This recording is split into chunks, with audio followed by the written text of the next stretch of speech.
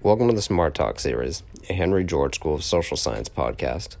The Smart Talk series is a weekly podcast with an array of discussions held with academics, policymakers, practitioners, and other professionals to explore new ideas and theories within the economics field. Today, our episode comes from our most recent annual conference, Rebuilding the Economy After the Pandemic, Challenges and Avenues of Reform. We'll pick up from where we left off last and discuss the role state banks play within development with Robert Chirinko. Dr. Chirinko's research examines business behavior with a focus on capital formation, banking, financial markets, corporate governance and finance, macroeconomics, and tax policy. He received his PhD from Northwestern University and has held faculty positions at Cornell University, the University of Chicago, and full-time visiting positions at Stanford University and the Federal Reserve Bank of Kansas City. Prior to coming to the University of Illinois at Chicago, he was on the faculty of Emory University, where he was the Winship Distinguished Research Professor in Social Sciences. He is currently a professor in the Finance Department at the University of Illinois Chicago, a research fellow at the Center for Economic Studies in Munich, and an affiliate and member of the Faculty Advisory Panel of the Government and Finance Research Center. We were lucky enough to talk with Mr. Chirinko about state banks, centralization versus decentralization, and how equity and debt affect the economy. We hope you enjoyed this talk, and make sure to check back on our page every week for a brand new episode. This talk is going to move in the opposite direction from the prior talk, I have a feeling, because we're going to be talking about state banks. So rather than talking about decentralization, we're going to be talking about more centralization. So it's an interesting contrast to what we had just in the last hour or so. And so the topic here is certainly a bit more narrow than what we've had in several of the other sessions. And our topic is going to be, is a state bank a useful economic development tool? And just to be clear, when I say state, I mean one of the subnational entities here in the United States, for example, or the Länder in Germany, and so on. So the outline for today's talk is to basically talk about this emerging interest that exists in the United States with respect to state banks, talk a little bit about some skepticism, and therefore a need for a framework to analyze this. And indeed, really what this talk is today is a development of that in a very quick way of that framework. There is a paper that underlies this, a full-blown paper, and I imagine it's going to be available in some form on the Henry George website, as well as my own personal website. We're going to talk about underserved communities, which is one of the motivations for these state banks, looking at lessons learned through historical experience. And all this is going to lead us to four key questions that we want to ask as to whether or not a state bank is going to be a good idea or a bad idea.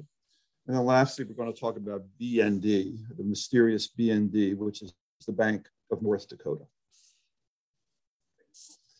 Great. So there's some emerging interest here in the US in terms of state banks. In 2019, for example, the state of California passed a law that allowed municipalities to have their own public banks. More recently, in 2021, basically 5 states had legislation introduced in which they could create a state bank: Illinois, New Mexico, New York, Oregon, and Washington. And 2 other states, Hawaii and Massachusetts, are exploring the possibility of creating a state bank. So clearly the interest is increasing here. For sure, and it's motivated in part my research and my research interest in this topic. In the background, however, is the Bank of North Dakota. Bank of North Dakota has been around for over 100 years and is prospering very, very well. And we'll come back to that as we go through the talk here. Again, perhaps one of the reasons there's so much interest in state banks is we've clearly had a crisis situation the last few years, and crises propel change. And so I offer 2 quotes here, one from a well-known Democrat and one from obviously someone on the right, where they sort of are agreeing in this point. Rahm Emanuel, who's former chief of staff of President Obama, former mayor of my city here in Chicago, and now our ambassador to Japan, mentions how you don't want to let a serious crisis go to waste. And we really want to exploit the opportunities that crisis creates. In a similar spirit, Milton Friedman in the second edition of his book, Capitalism and Freedom, in the introductory, talks about the inertia and how inertia can be overcome during these crises. So in that spirit, we want to look at what state banks have to offer in this regard. Okay. Let me talk about a little skepticism as I got involved in this. So my initial reaction when I was approached about working on this topic by folks at the Government Finance Research Center here at the University of Illinois at Chicago was skepticism. This couldn't really be a good idea. We'll come back a little later why a person from Illinois will tend to think that. But certainly thought it was just maybe not much of a starter and not much interest for research. But then the Bank of North Dakota comes to fore. And you have to realize they've been around for 100 plus years. They're prospering currently, and they've done a lot of work, seemingly good work, in the North Dakota in helping small and medium firms prosper. So what I led me to is the need to develop a framework. And the framework's going to focus on three issues. One is to look at underserved communities, which is, again, one of the reasons that state banks have been discussed. Look at the lessons from the prior experiences, and then again, come to these four key questions. Okay. Let's talk about underserved communities for a couple minutes. So the underserved communities are further divided into concerns about transaction services and concerns about credit availability.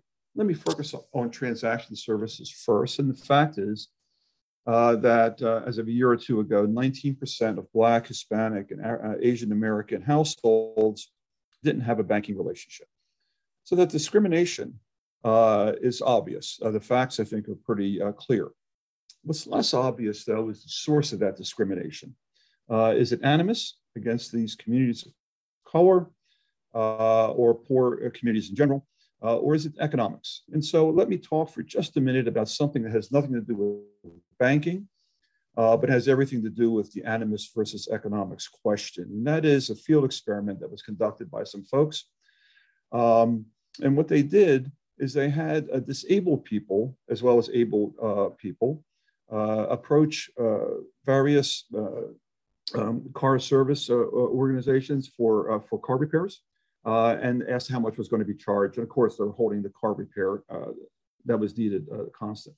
And what they found, surprisingly, was that the disabled were charged on average a 30% premium relative to the fully able, which is rather surprising since you'd expect, if anything, sympathy and so on might appeal a little bit for the folks who were disabled. The authors go on to analyze the data, and their conclusion is it's because the disabled are, because of the nature of their disability, less able to get around to shop. Their network's going to be smaller, and that the firms are basically, in effect, taking advantage of them. Okay, so it's not animus per se, it's simply economics and the lack of a network. A second and related point is the price of laundry detergent. And again, I assure you, this is a topic on banking and finance, but let's talk about laundry detergent for just a second. There's a surprising fact that prices of laundry detergent is lower in higher income areas. I don't think that's what you would have expected initially. Folks in higher income areas are going to be less price sensitive and clearly have higher incomes and can absorb higher prices. But when you look at it a little more closely, you find out that there's some other factors going on. And those factors are, there's more competition in higher income areas. You have more stores. Of course, you know about things like food deserts in poor areas. There's more competition. Competition tends to drive down prices. And not only that, but the stores that are locating in the higher income areas tend to be larger chains than the ones in the lower income areas. Larger chains have more buying power, can keep the cost down. And so both of those factors, more competition and lower cost, lead to the outcome, surprisingly, that prices are lower in high income areas. So again, you have this tension between animus versus economics, now going back to the provision of banking services. It's a very difficult thing to analyze. And there's a bit of a paradox. I think in several presentations, certainly yesterday, I gathered them, I think bankers are viewed as relatively greedy. And the question would be, why would these greedy bankers pass on profit opportunities in low income communities? Maybe it really is economics and it's not necessarily animus. I don't answer that question in the paper. I just raise it and move on a bit because I don't think we need to answer that. Because in terms of transaction services, there's a whole set of emerging solutions. Mobile banking is trending upward. Unbanked households are falling sharply from 8.2% in 2011 to 5.4% of 2019. ATMs are quite available, not only in banks, but certainly in grocery stores and so on. And the cost of opening a bank account can be relatively low. I surveyed Chase, Citibank, and United Bank, which is the largest Black-owned bank in the country. Fees are waived if people deposit $500 a month. So my conclusion is that these transaction services have not been well distributed across the population. But I don't think we need to answer that particular question here. I think a lot of the current and ongoing developments are going to sort that issue out relatively straightforwardly. I mentioned as an aside that some of the discussions about provision of transaction services through state banks or other state organizations offer the post office solution. That is to say, we have post offices in every zip code, I believe, in America, and that we can offer banking services in the post office. That strikes me as a very odd potential solution. Again, one I don't think we necessarily need. One's experience with many people with the United States Post Office is not that they were going to offer great customer service. And not only that, many post offices just don't have the room for it. In looking at some small banks that I've randomly fallen into in Saugatuck, Michigan, and Boone, North Carolina, there is no room for additional work. So I think the post offices is not a solution, and I just don't think we need one. I think the developments in the economy to more transaction services by the internet, ATMs, and so on will probably take care of this. And then lastly, just to add one further thought on this issue, is to look at the 2021 Super Bowl, where a 30-second commercial cost $5.5 million. That is to say, it's a serious money. Two of the advertisers provide online applications for mortgages, Rocket Mortgage and Guarantee Mortgage. And again, that suggests to me that the future of banking services and these transaction services can be done certainly online and in other ways. And it's not really a strong motivation for a state bank. But where there is, I think, a more of a compelling case is looking at credit allocation. And the paper goes through and looks at a number of the costs that are associated with making a loan. And I look at four of them in particular here and compare and contrast a state bank versus a private bank. And my conclusion from that analysis is that operating costs and the cost of borrowed funds will tend to be lower for the private banks.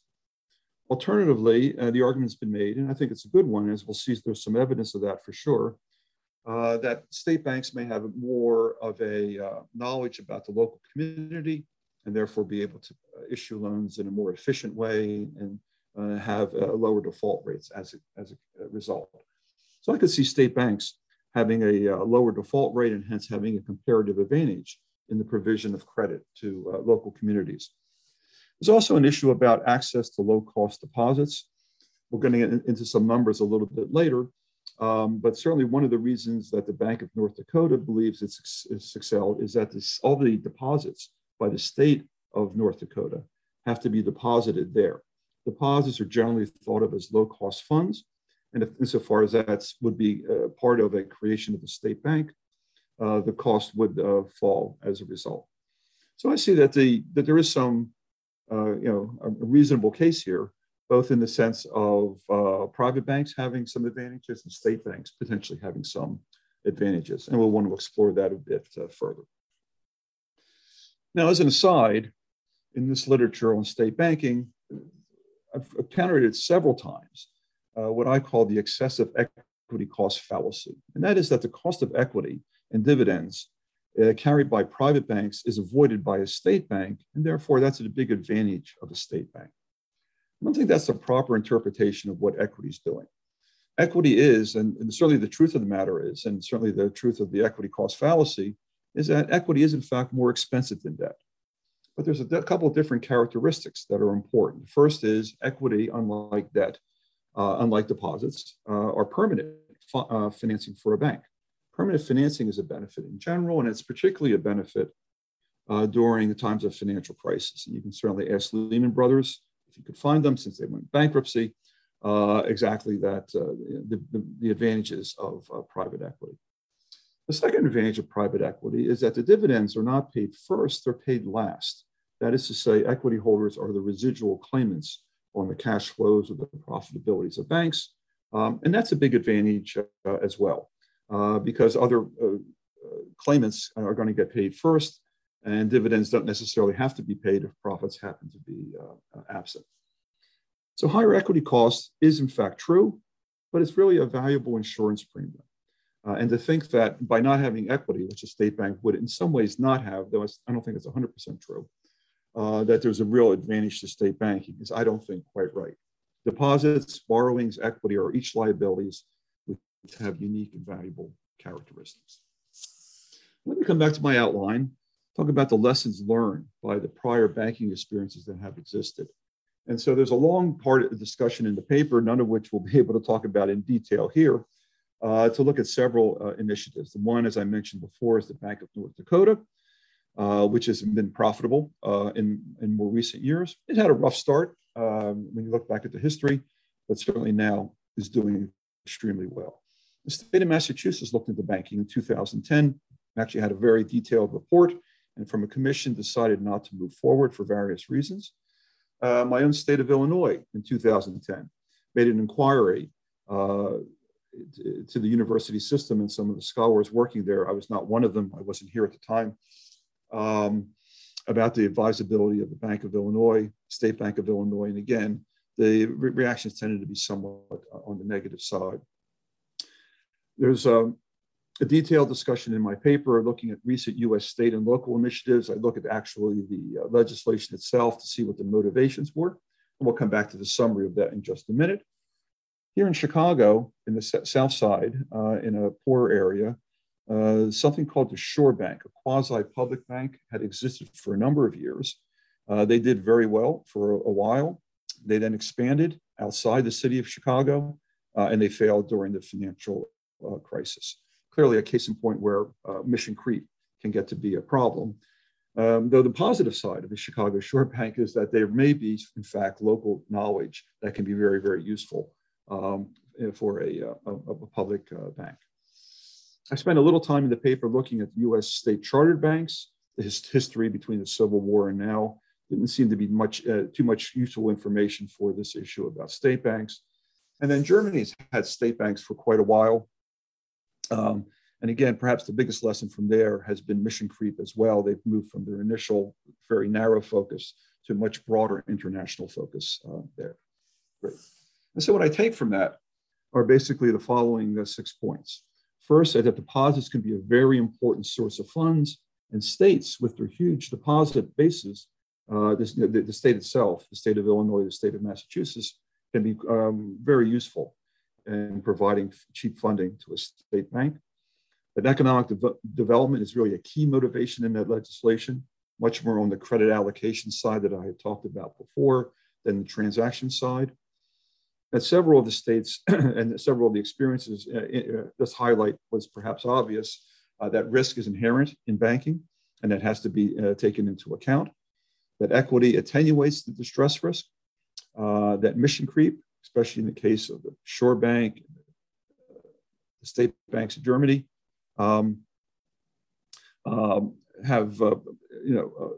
is very important, and political influences can be very important and certainly an ongoing concern. And then lastly, that private bank competition is going to be important. If you start setting up a state bank, the private bankers in the state are, of course, going to be concerned. That was absolutely true in the case when North Dakota started its bank, and still is one of the concerns that was reflected in some of the legislation that was introduced last year. So all this then leads me to ask 4 questions. And there's 4 key questions that have to be answered as to whether or not a state bank is a good idea or a bad idea.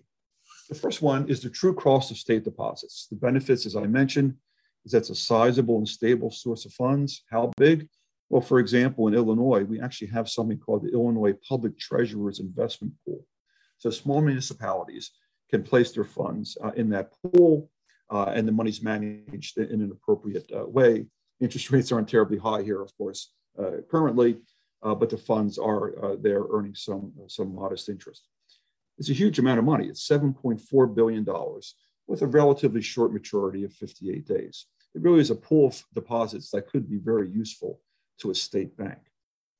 But there's cost as well associated with the state bank taking over the transaction services for a state. There's a set of financial transaction services are going to have to be provided. That's going to be costly. The banks may be, the state of Illinois, for example, in its current arrangements with private banks, may be getting some non-transaction services. I've explored that issue with actually 5 executives from the private and public sector, and I must say I haven't found very much value there. So that cost, to me, doesn't seem to be terribly important.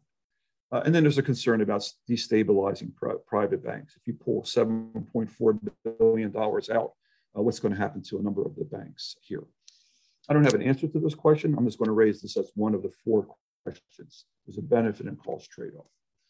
The second is the vulnerability to bank risk.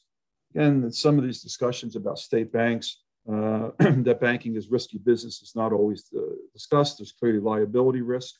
The deposits and so on, and the certificates of deposits, the borrowings could need to be repaid, and that could be a problem in financially distressed times. There's equity risk. If you put equity in the bank and it fails, those funds disappear. The state will, in fact, be offering some of that equity if it's, in fact, going to be the owner. And then there's legal risk as well.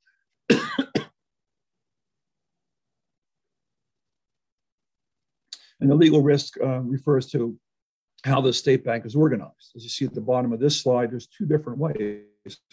One is it can be separate from and owned by the state, just like another separate corporation.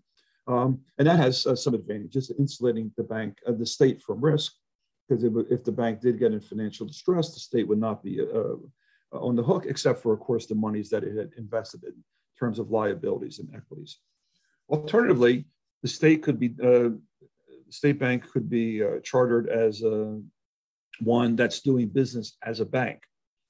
That is to say, it really is part of the state government. And in one sense, that would be good. Borrowing costs may be lower because you have the full faith and credit of the state. But then again, you're putting the state in terms of in a risky situation. So the taxpayers of a given state would be bearing risk.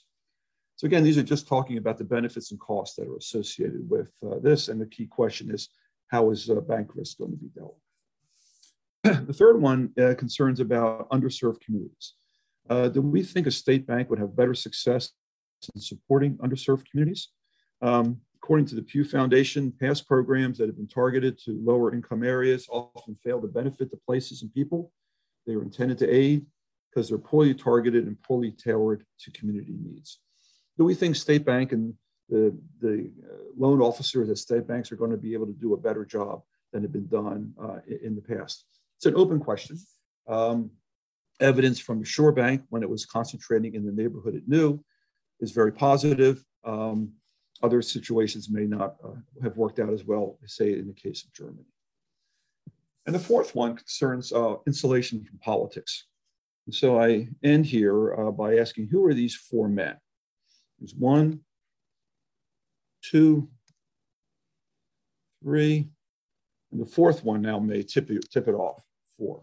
Who are these 4 men? And how are they related to the state bank? Well, these are all former Illinois governors who have been convicted and jailed since 1974. The governors Kerner, Walker, Ryan, and Blagojevich. Blagojevich has been in the news in the last year or 2 since he was pardoned by President Trump. I'm from Chicago and Illinois, where political interference and corruption is relatively rampant, as indicated by the previous set of slides. Political interference in public banks seems to be a somewhat international phenomenon. There's a study by Laporta et al. That comes to that conclusion. And so there's always going to be a concern about insulation from politics. Now, how did the Bank of North Dakota do so well? Well, here's a quote from the president of the Bank of North Dakota. And what it indicates is that if you're going to have a state-owned bank, you have to staff it with bankers. If you staff it with economic developers, people may be a little more closely related to political influences, you're going to have a very short-lived, very expensive experiment. Economic developers have never seen a deal they don't like, and we deal with that every day. And so there's one way of doing it is, of course, in terms of insulating a state bank from politics, would be to take this Bank of North Dakota approach. Again, the overarching question is, how did the governor and other political officials not then press the Bank of North Dakota? That's an important question. A more radical approach might be not to think about a state bank, but to think about multiple state banks in a region.